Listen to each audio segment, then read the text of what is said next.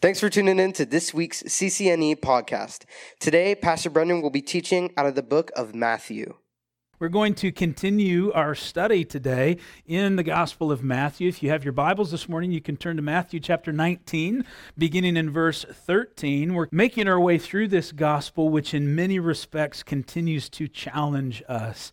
Even the things that may not challenge us so much in terms of our difficulty, maybe in adhering to them, it just challenges our thinking. The Gospel of Matthew forces us to think differently about things. It continues to reveal to us that God's ways are not our ways, that His thoughts are not our thoughts, that we, being a fallen people, when we are saved, when we surrender our lives to Christ, it begins a process of setting us apart, of sanctification, of changing the way that we think, of changing the way that we see things. And we see that over and over again here in the Gospel of Matthew. And as we encounter some of those things, we do find, I think oftentimes, that it is hard. There are things that we are called to. There's things that where our thinking is challenged. And when we're confronted with it, when we're faced with it, we think, boy, that's difficult. That's not the easy way to do something. It's Mark Twain who is quoted as saying this. He said, "It ain't the stuff in the Bible I don't understand that's hard for me. It's the stuff I do understand." And I think that's very fitting. It's when we come to a right understanding of what Scripture has to say that we find ourselves often going, that's hard. It's hard to do that. What we've been considering over the past couple of weeks through our study is really about the grace that is demonstrated toward us. And so this unmerited favor that we are shown by a holy, righteous, and loving God, but as we understand His grace more and more, because trust me, we no matter how much you have an understanding of God's grace towards you, you haven't seen it all. You just haven't. We cannot fully know the grace that's been shown to us, but as we continue to understand some of it, it should, first and foremost, it should totally blow our minds. It should cause us to think, Lord, how good You are that You would be so kind towards me. But then as we begin to have greater understanding of that kindness towards us, it should motivate us to then show that grace towards others as well. Paul David Tripp asks the question, if you look into the mirror of God's Word and see someone in need of grace, why would you then be impatient with others who share that same need? It's a wonderful question to ask ourselves. We often say the forgiven should be forgiving. That's what we're called to as believers. Why do we struggle with that? Oftentimes it's because we've convinced ourselves that we deserve something, right? That we deserve grace because we've been wronged or we've been offended. But as we convince ourselves quite often of the grace that we might deserve, we must ask ourselves, do we? Do we really deserve that? Because by definition, grace is not deserved. It's undeserved. And we'll continue in this vein with our study today as Jesus here in His Word gives us insight then into our relationships with one another, challenges our pride, challenges us to see how great God's grace is and what we should do in light of it. Now, remember, as we get back into the Word here this morning, here in Matthew chapter 19, Jesus has left the Galilee region. It's where He had spent much of His time, His ministry, and He's making His way toward Jerusalem. So Jerusalem, and along with that, the cross of the crucifixion is in view for Jesus. And along the way, He encounters Pharisees. This was in our study from this past week. Pharisees who seek to trap Him in a question, but to no surprise, Jesus easily navigates His way through their questioning, really leaving their heads and our heads even spinning a bit as He takes cultural norms and cultural understandings and He turns them on their heads. He takes things like we considered last week and the ease, say for example, the ease of divorce that we see even in our culture today, and He flips it around. He causes you to look at it differently. He causes us to see relationships like that between a husband and a wife through His eyes, to understand that it's a picture of something much greater than we ever make it. And now, as Jesus is still amongst the multitudes, we're coming to a place here where little children will be brought to Him. But as we look at this, as we consider now even little children being brought to him, it's yet another example of how God looks at things differently than we do. And really, as we go all the way back, even in our study of Matthew, all the way back to the Sermon on the Mount, consider Matthew chapters 5 and 6 and 7 and what we learned there early on. This is what Jesus has been doing. He's taking the way we understand things and he's saying, this is the way that I see it. This is the kingdom of heaven. This is God's way of doing it. And in so doing, it's intended to help us as followers of Jesus to realign our thinking to his, to learn to see things his way, not our own way. Even if we look back just a few chapters, in chapter 17, we read of Jesus' transfiguration there on the Mount of Transfiguration, which was a demonstration of, a revealing of his glory for just a few of his disciples. And in that, Jesus really conveys that he is powerful, that he is the Son of God, that it's about him, that the church is about him, that he is the greatest, that he is the fulfillment of the law and the prophets. But even in his greatness, as they come down from the mountain, Jesus begins to communicate again to his disciples that no matter how great he is, that he is going to die, that he is going to make his way to Jerusalem, and that goes against all of our senses, that someone so great, someone so powerful would lay down their life for some who are so insignificant. And so you see, it's this continual understanding that God does things differently. And then even along the way, as he begins to tell of how he's going to suffer and to die, they then encounter the collectors of the temple tax. And they ask the disciples, was your teacher going to pay the temple tax? And Jesus continues to communicate. He says to them essentially, I don't need to pay it. That's my Father's house. Why would I have to pay such a tax? The son doesn't pay a tax to the king, but Jesus here says, nevertheless, unless we offend, I'll go ahead and pay it. Continued act of humility after act of humility. And then even as this is progressing here, we know the disciples, missing the lesson in all of this, begin to argue amongst themselves as to how great they are. And Jesus interrupts that conversation, that line of thinking, and says to them, no, you're not great. There's nothing in you that is great. He gives them the picture of a child. He brings a child into their presence, and he says, if you want to get into the kingdom of heaven, you come to me like a child, in humility and in dependence, complete dependence.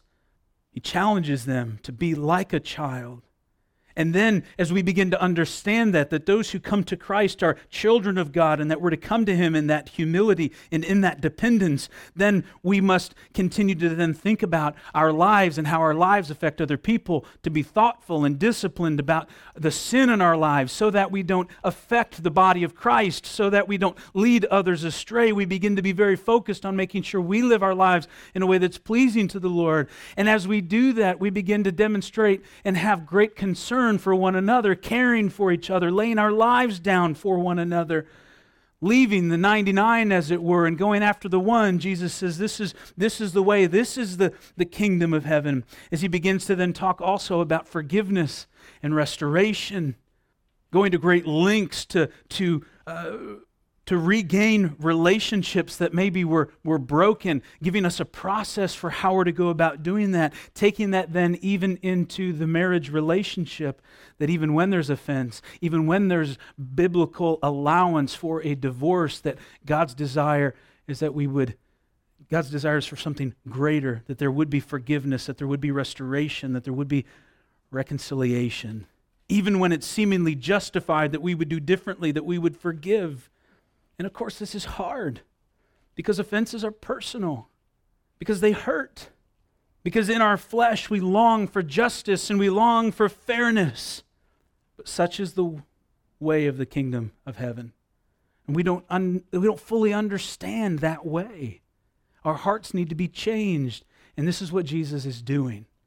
He's teaching and explaining this new and different way. And it's building to a place where not long from where he is now, he's going to be seated there with his disciples around a table on the eve of his suffering and crucifixion. And he's going to tell them, I've longed for this point. It's been building to this point. And he's going to start to explain to them, there is a new covenant, a new way.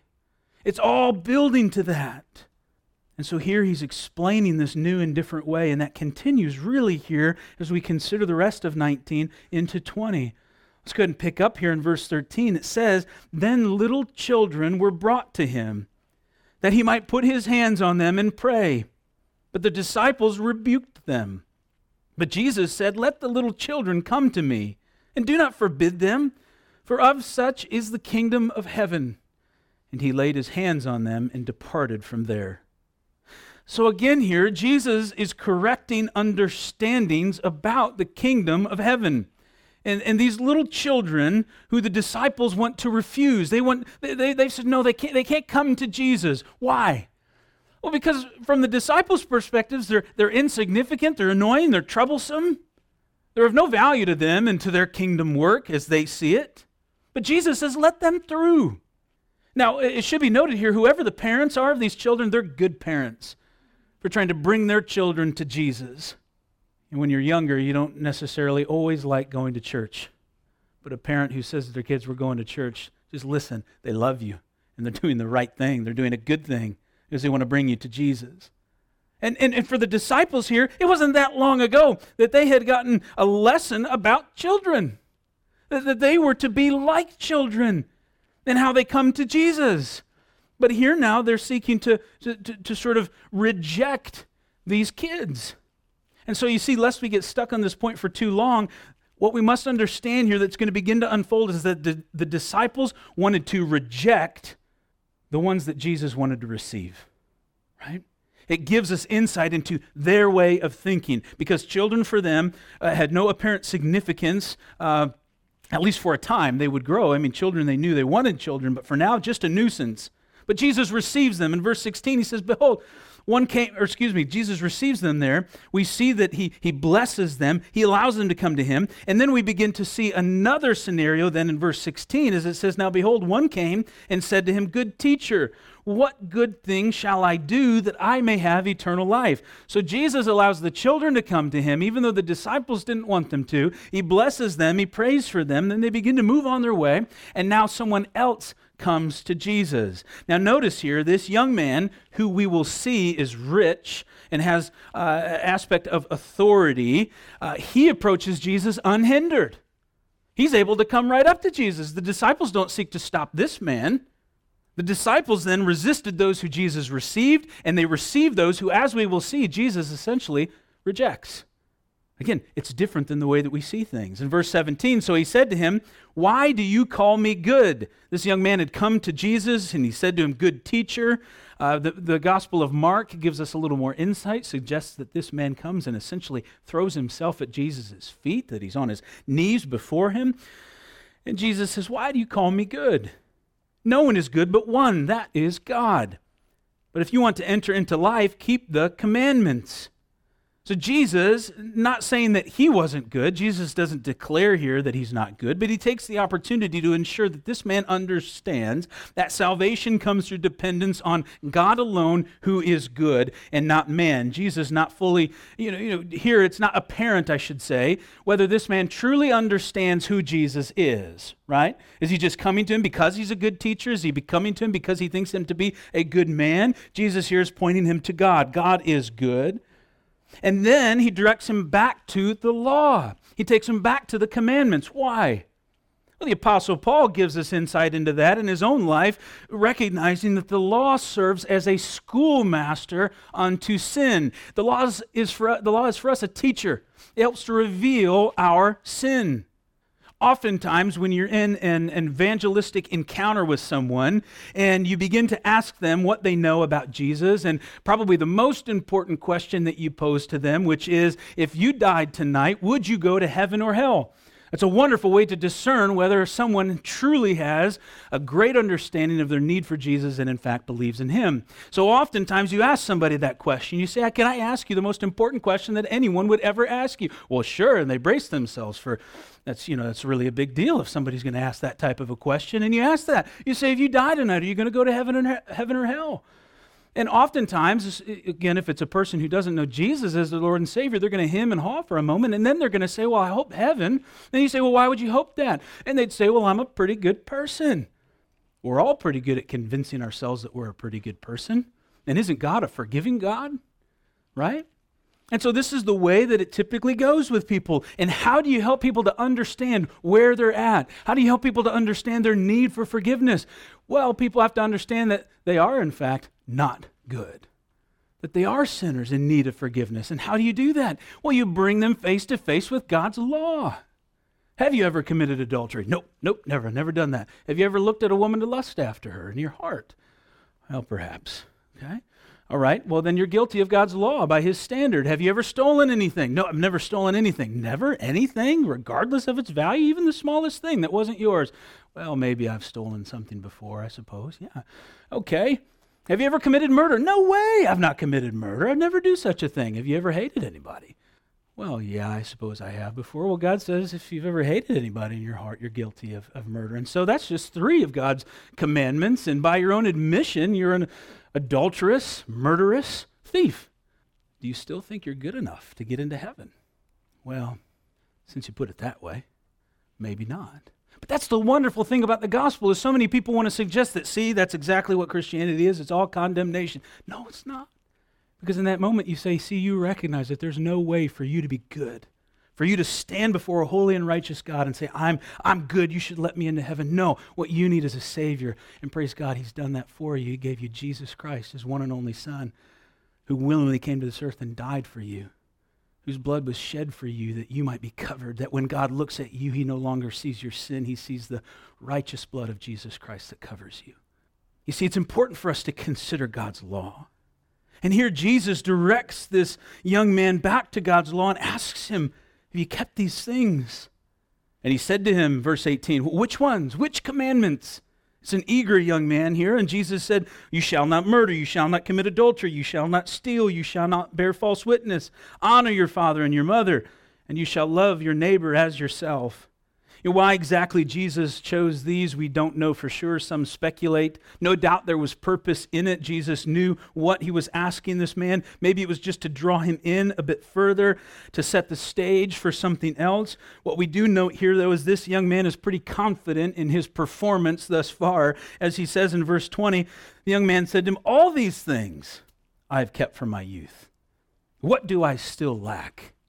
Jesus here doesn't bother to go through with correcting his understanding of each of those commandments. And certainly we see here that this young man thinks that he can just do these different things and come to Jesus with this mindset of almost earning salvation. I've done all these things. I've checked all those boxes. What else? What else do I need to do? You see, this young man, convinced by his own successes in life, believes that he can essentially earn salvation. What else do I need to do? And while Jesus seems to be allowing this line of reasoning here for a moment, we, of course, knowing that you cannot earn salvation, and that will be made clear through the rest of the chapter into chapter 20, Jesus just continues in this conversation, setting this young man up to see that there is something. Not so much that he must do as much as there is something that is serving as an obstacle in his life that he's not yet considered. And so Jesus says to him in verse 21, if you want to be perfect, that is complete, if you want to be in right relationship, go. Sell what you have and give to the poor, and you will have treasure in heaven, and come follow me. See, Jesus knew with this young man who was very wealthy, he understood what would keep this man from truly following after him. And so while he asked him of some of the other commandments, he brings it down to this point here. You need to go and you need to sell all you have. Are you willing to do that to follow me? And it's important for us to consider here the fact that Jesus does not make a habit out of telling everyone to sell everything that they have. Jesus does not require every follower to be free of any possession. We know that because as we see throughout Scripture, even the disciples still had possessions. Peter still had a home. He still had a wife. Some of the disciples still had fishing boats that they returned to after Jesus' death, before his resurrection. And so here what we see is that this is something that he's specifically asking of this man. And we've got to be careful we don't swing the pendulum too much here, because we can take it to the end to say that no Christian should ever have a possession again. And some people have attempted to suggest that, but that's not consistent with Scripture. But at the same time, we ought to be careful that we don't take it the other direction and say, well, this is just an exhortation to this man and not to me, if you're one who is truly held and even possessed by your own possessions. Jesus was speaking to this man, and he asks this man if he's willing to let go of these things to follow him.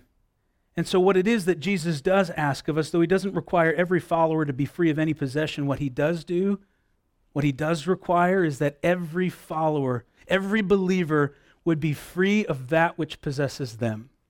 Jesus expects surrender. He expects us to let go of the things that have a hold on us. And for this man, it was his stuff. It was the material things of this world. As you see in verse 22, it says, "But when the young man heard that saying, he went away sorrowful, for he had great possessions." When this man came to Jesus, eager and seemingly humble before Jesus, one might think, this is great. What an opportunity here. Even more so in our day and age today, right? If somebody comes to you, if you out and you just feel like, man, I want to go out and I want to witness, I want to share Christ with people, I want to fulfill the Great Commission, and you know that a lot of times it requires a somewhat awkward conversation as you seek to bring people to that the point of the spiritual, right? And you begin to ask them what they know about Jesus or however the Lord leads you in that conversation. It can be kind of tough. It can be kind of tense sometimes, right? It can be awkward. And so when someone comes to you and says, hey, what do I need to do to inherit eternal life? What do I need to do to be saved? You got to be thinking, this is awesome, right? This doesn't happen every day.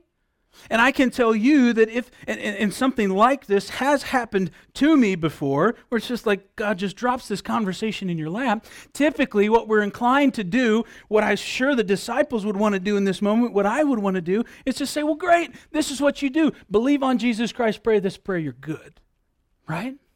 So often that's what happens, but that's not what Jesus does here, because Jesus wants to make sure that this man first counts the cost.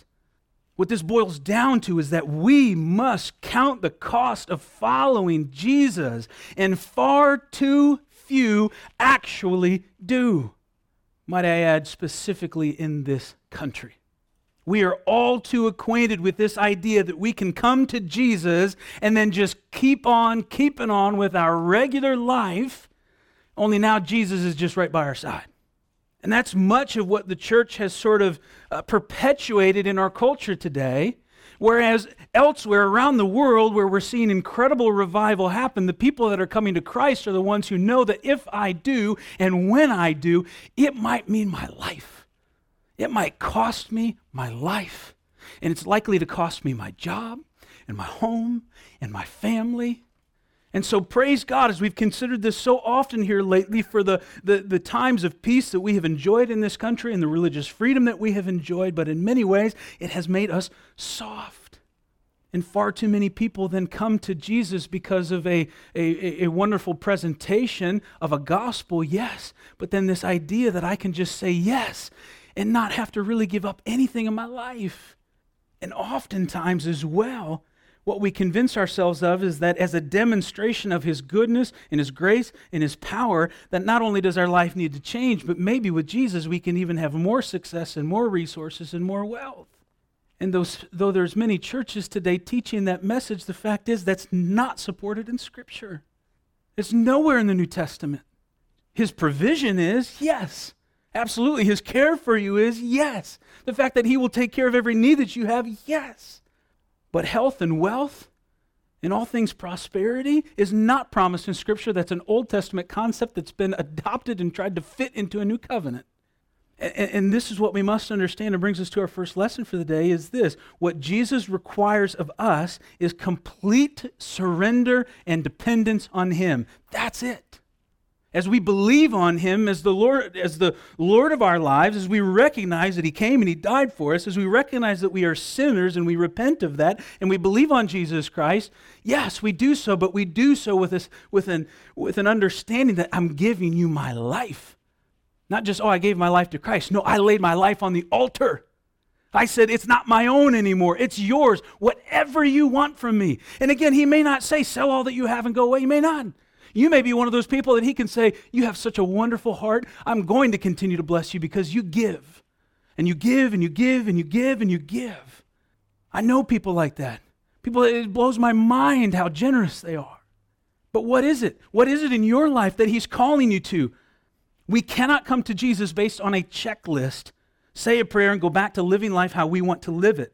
For this young man, it was clear he loved his possessions more than Jesus, and we must ask ourselves similarly, is there anything in my life that I love more than him? Because if we do, then that's sin. And we've got to deal with that. Remember, when we begin to understand God's word and what he calls us to, it becomes difficult. And so what is it in your life? Is it a dream, a goal, an aspiration? Is it material things? Is it a person? Is it a relationship?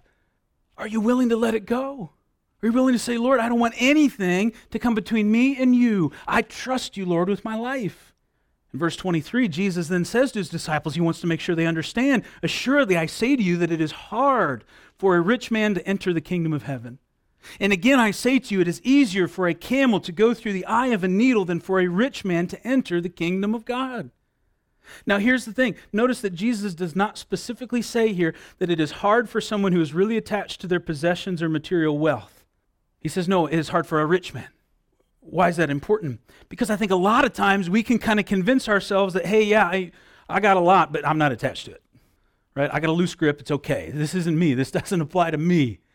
But when Jesus says it's hard for a rich man, that has to cause anybody who has a good bit of material wealth, and by the way, that's a lot more of us than probably what we'd want to recognize based off of today's standards, to have to really evaluate, am I too attached?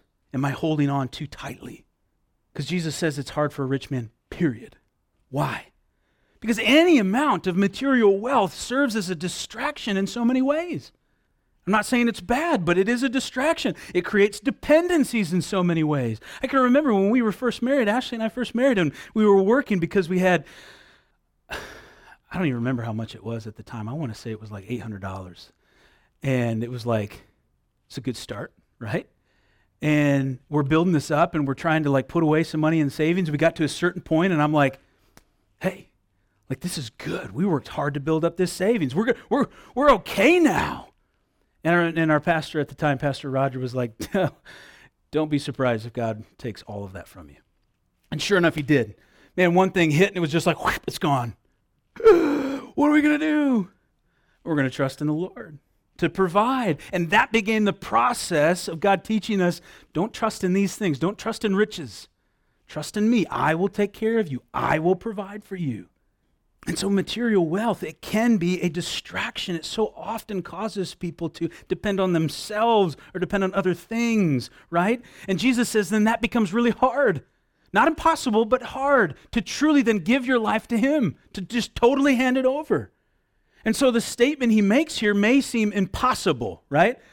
He says it's hard. We think, well, I don't know. I've never seen a camel go through the eye of a needle before. That seems downright impossible.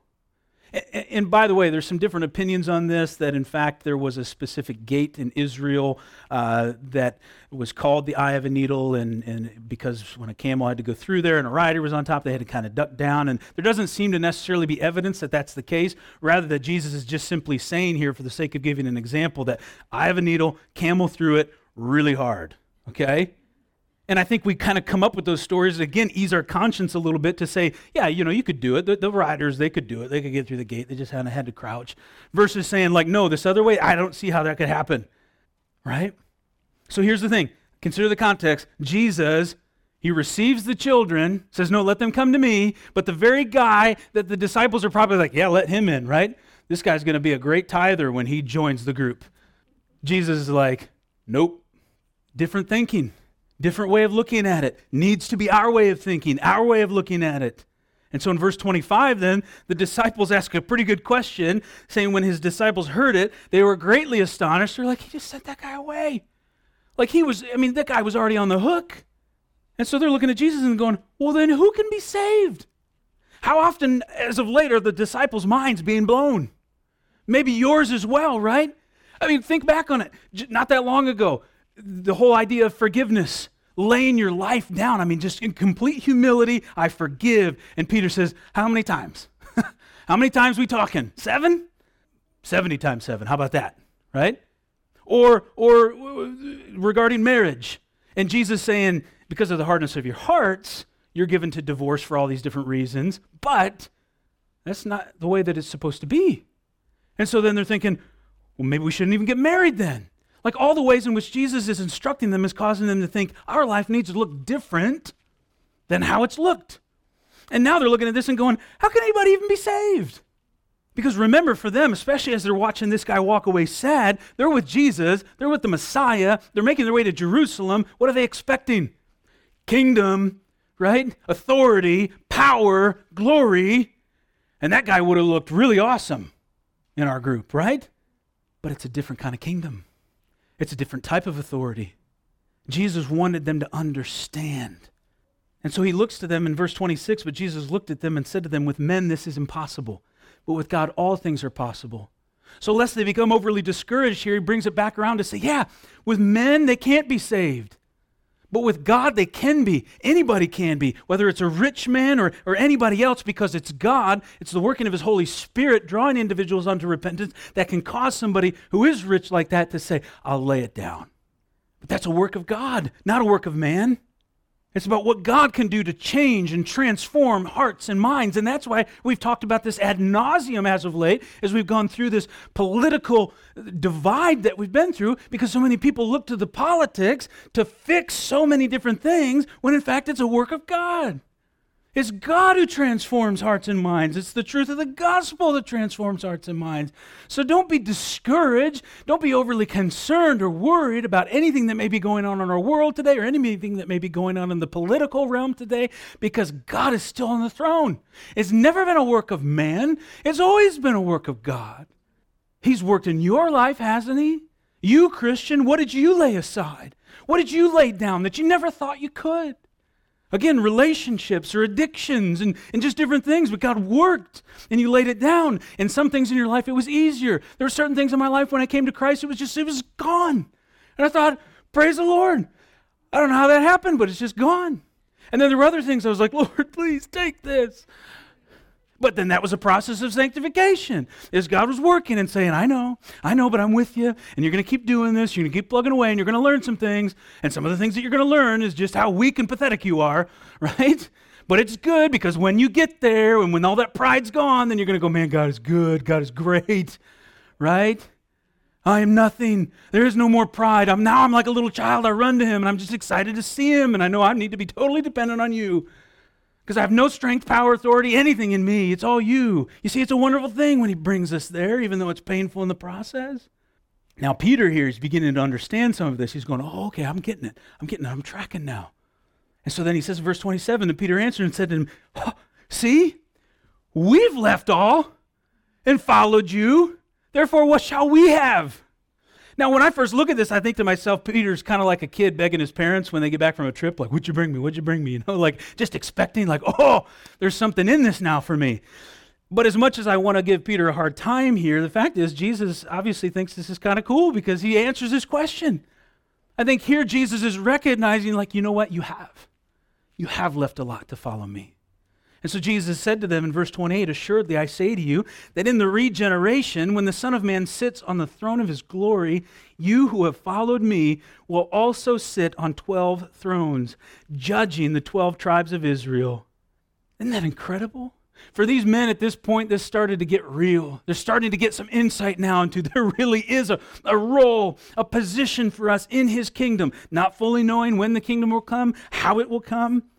But here's a promise, and there's a promise for us too, that we will return with him in glory, that we will be a part of this, Christian. And he goes on to say in verse 29, and everyone Now that includes us, who has left houses or brothers or sisters or father or mother or wife or children or lands for my name's sake shall receive 100-fold and inherit eternal life. And of course, the implication there is that we are leaving some of those things behind. It may not be every one of those things, but the fact of the matter is there may be some of you sitting here in this room right now, you're leaving a relationship behind to follow Jesus. You're leaving something behind. You've counted the cost, but you know that He is greater. And oftentimes when that happens, though there is a promise of eternal life, though there is a promise of an inheritance that we don't even yet fully understand, that is still yet coming, there are also ways in which God delivers on this promise even here and now. For those of you who maybe have left family behind, there's rejection, there's a severing of certain relationships that when you come into a biblical, healthy community, a body of Christ, you do regain brothers and sisters. You gain a home. The fact of the matter is, I think it was John Corson I once heard say that, he now knows that if there were anything that was going on in his life, if his house burned down today, that there's 100 other houses that he'd be welcomed into. You see, God does make good on those promises. And so while the disciples do not yet fully understand what this kingdom will be like and when it will come, they've been encouraged that there is something for them. We can be encouraged that He restores 100-fold. But the question should be asked, are you willing to leave? It's not that we advocate for it. It's not that you need to go out there today and just go, hey, family, I'm done with you because I need to leave you behind. And they're going, wait, what happened? But it's the fact of what are you faced with? What is it that you're still holding on to that may be preventing you from truly knowing and walking with Christ the way that He wants you to, that you've been unwilling to say, I'm not gonna let this go. Can you trust Him? Can you trust Him with it? Because you see, even for Jesus in this young ruler, Jesus didn't say, sell all that you have and make your life miserable. No, He said, I'll give you treasures in heaven. He said, I'm going to give you something better. Would you trust me with it? And so He says in verse 30, but many who are first will be last, and the last first. And so again, for us, once again, the kingdom of heaven, the way of Jesus, His perspectives, His thoughts, they are different than our own. Our way says the first are first, the last are last, because that's what's fair, and that's what makes sense, and that's the way that it's got to be. Because if I'm first and I cross that finish line first, I worked hardest for it, and I want the gold medal. Not the person in third, that wouldn't make sense. Right? It goes against everything that we think and we feel. But Jesus is saying, no, it's the other way around. And really, as He says this, that sets up then this parable that He shares in chapter 20. And we'll move through this quickly, so don't worry. In verse 1, follow along with me here in chapter 20, verse 1.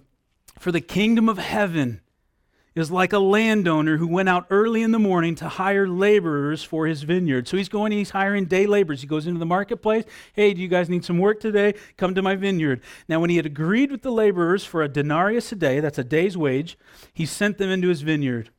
In verse 3, and he went out again about the third hour. So he went out at about 6 a.m., got people to come work in the vineyard. He goes out again, it's 9 a.m., and saw others standing idle in the marketplace. He says to them, you also go to the vineyard. Whatever is right, I will give you. So they went. And again, he went out about the 6th hour. This is noon. And then the 9th hour, 3 o'clock, and did likewise. And then about the 11th hour, that's 5 o'clock.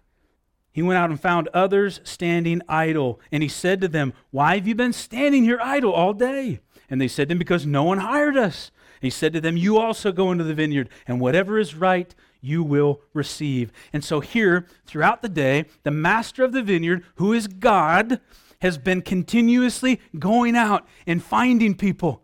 Right? He's still doing it today, still drawing people into His vineyard today. And when He does, He employs them into His service so that they are about the harvest as well. And so here these workers are coming. That's you and me, Christian. And we're doing gospel work. People are getting saved, and then they're beginning to fulfill the Great Commission.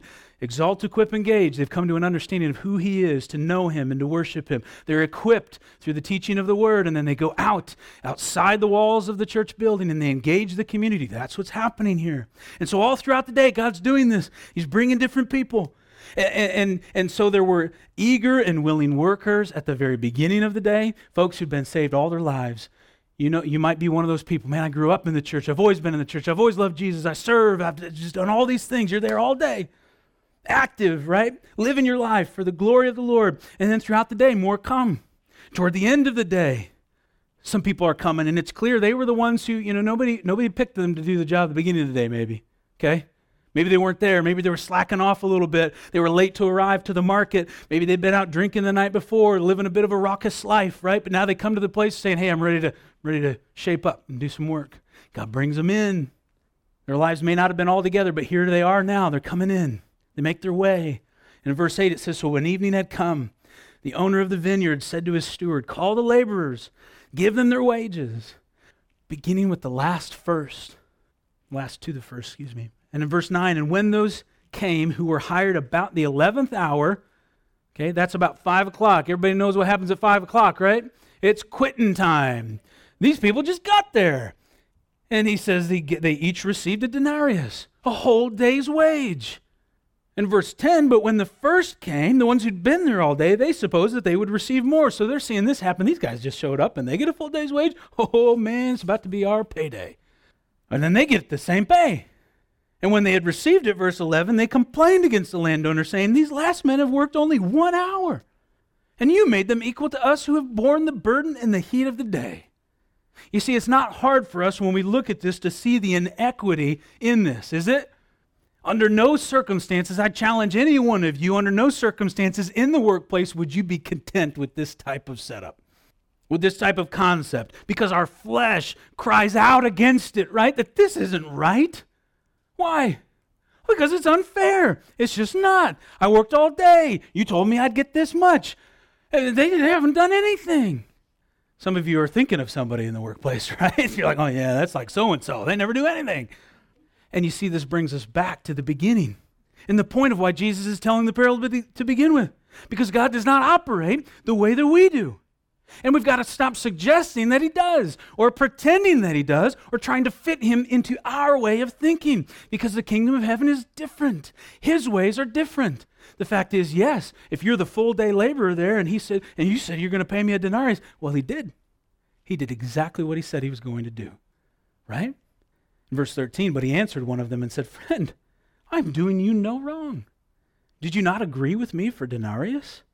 Take what is yours and go your way. I wish to give to this last man the same as to you. Is it not lawful for me to do what I wish with my own things?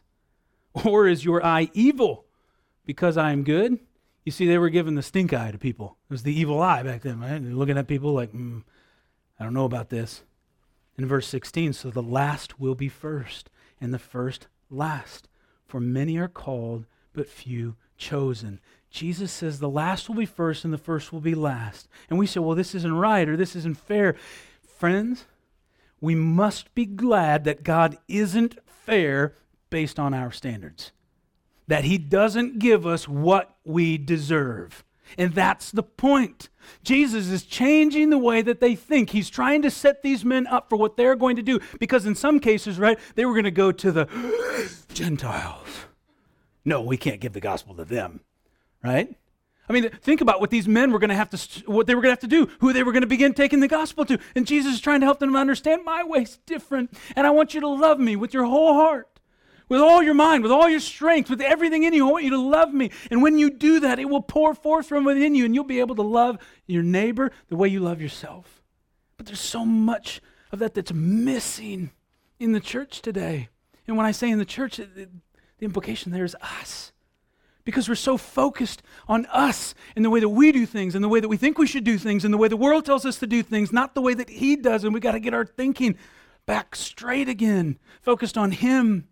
What Jesus wants us to understand here is more of God's grace. He wants us to grasp his grace. D.A. Carson says it this way, rather bluntly, of fairness and of God's grace, asking the question, do you really want nothing but totally effective, instantaneous justice? Is that what you want? Because a lot of people are very quick to say yes. And to that, D.A. Carson replies, then go to hell.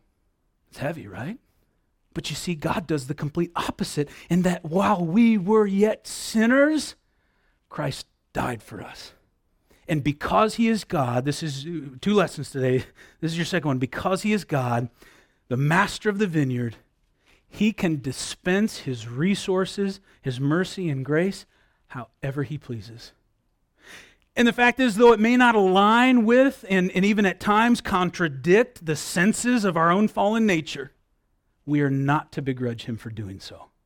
Rather, for us, what he desires is that we develop a greater appreciation for his abundant mercy and grace shown to us as individuals so that we can then celebrate it when it's demonstrated towards others, and even more so that we would love others as ourselves, because we recognize that we are all recipients of his grace, that we all need it. I'm going to invite the worship team up to close us out in song, and I got on my soapbox Wednesday night, so I'll try not to go there again. But guys, I'm increasingly saddened by the comments that I'm seeing Christians make, hearing them make, seeing them make. I don't care how much of an enemy the person may seem to be to you, how contrary they may seem in terms of their beliefs and their actions. You, as a follower of Jesus Christ, made in the image of God, under no circumstances have the permission to represent the church or to represent Christ through your sarcastic comments, through your demeaning comments. You don't. And it's so easy to make them this way, because most of the time people aren't doing it like this. Let's catch ourselves in that and remember, as believers, who we're representing. Ask yourself before you make the comment, before you type the comment, before you say it. And listen, I'm talking to myself here too. Not so much that I type the comments, but that I say them even. Ask yourself, is this going to bring glory to Jesus Christ? Is this going to glorify his name? We don't know the hearts of all men. Only God does. But throughout history, there's been some pretty incredible testimonies of people who have gotten radically saved, right? People who absolutely were considered enemies, vicious and vile, who at some point came to the understanding that they would spend an eternity in hell if they didn't surrender their lives to Christ. And so some of those very people you're going to spend eternity with, worshiping God together. Let's start treating them like it now, right? To be winsome in our approach, to be all things to all people. If you don't take that verse out of context, right? But in such a way that we might win many to Christ, right? And let's consider here as we close the greatest demonstration of the first last and the last first. As Jesus, from ending this parable, says, as Matthew writes, now Jesus, going up to Jerusalem, took the 12 disciples aside on the road and said to them, behold, we are going to Jerusalem, and the Son of Man will be betrayed to the chief priests and to the scribes, and they will condemn him to death and deliver him to the Gentiles to mock and to scourge and to crucify. And the third day he will rise again. What we must understand there is that the true first, the one who is considered the firstborn over all creation, that is the one who has the rights, the one who has the authority, the one who possesses the inheritance, the one who has all things, who is the King of kings, the Lord of lords, says, I'm going to die. I'm going to put myself last. I'm going to humble myself so that you might be first. The recipients then of that great inheritance, of that heavenly reward. When we know that, when we truly rest in that, when we understand that, man, that changes how we see everything. Amen? Let's pray. Father, we are so thankful, Lord, once again for your word. You exalt it above your own name. And so we're grateful, Lord, here this morning that we can hold it within our hands, that we can study it, that by your Spirit we have understanding. And Lord, it may be difficult at times, but help us to apply it to our lives. Lord, may we be a people who truly love well, who understand, Lord, that we must come to you in absolute surrender, letting go of anything in our lives that we're holding so dearly to, or things that may be holding on to us, letting it go, coming to you in submission, and trusting you, Lord, to then work and to move, to dispense your grace and mercy however you see fit, and for us to simply know that we are recipients of it. And so because of that, we ought to show it to others, that we in fact are a forgiven people who have been forgiven much, and so help us, Lord, to forgive others, to represent you well in our interactions with all people. Father, we love you, we praise you, we give you thanks here this morning. We ask these things in Jesus' name. Amen. Here at CCNE, there are so many events happening throughout the week, so make sure you're subscribed to the weekly e-bulletin so you can be fully informed of all that we're doing. For more info, or if there are any prayer requests you'd like to share with us, be sure to visit us at ccnortheast.org.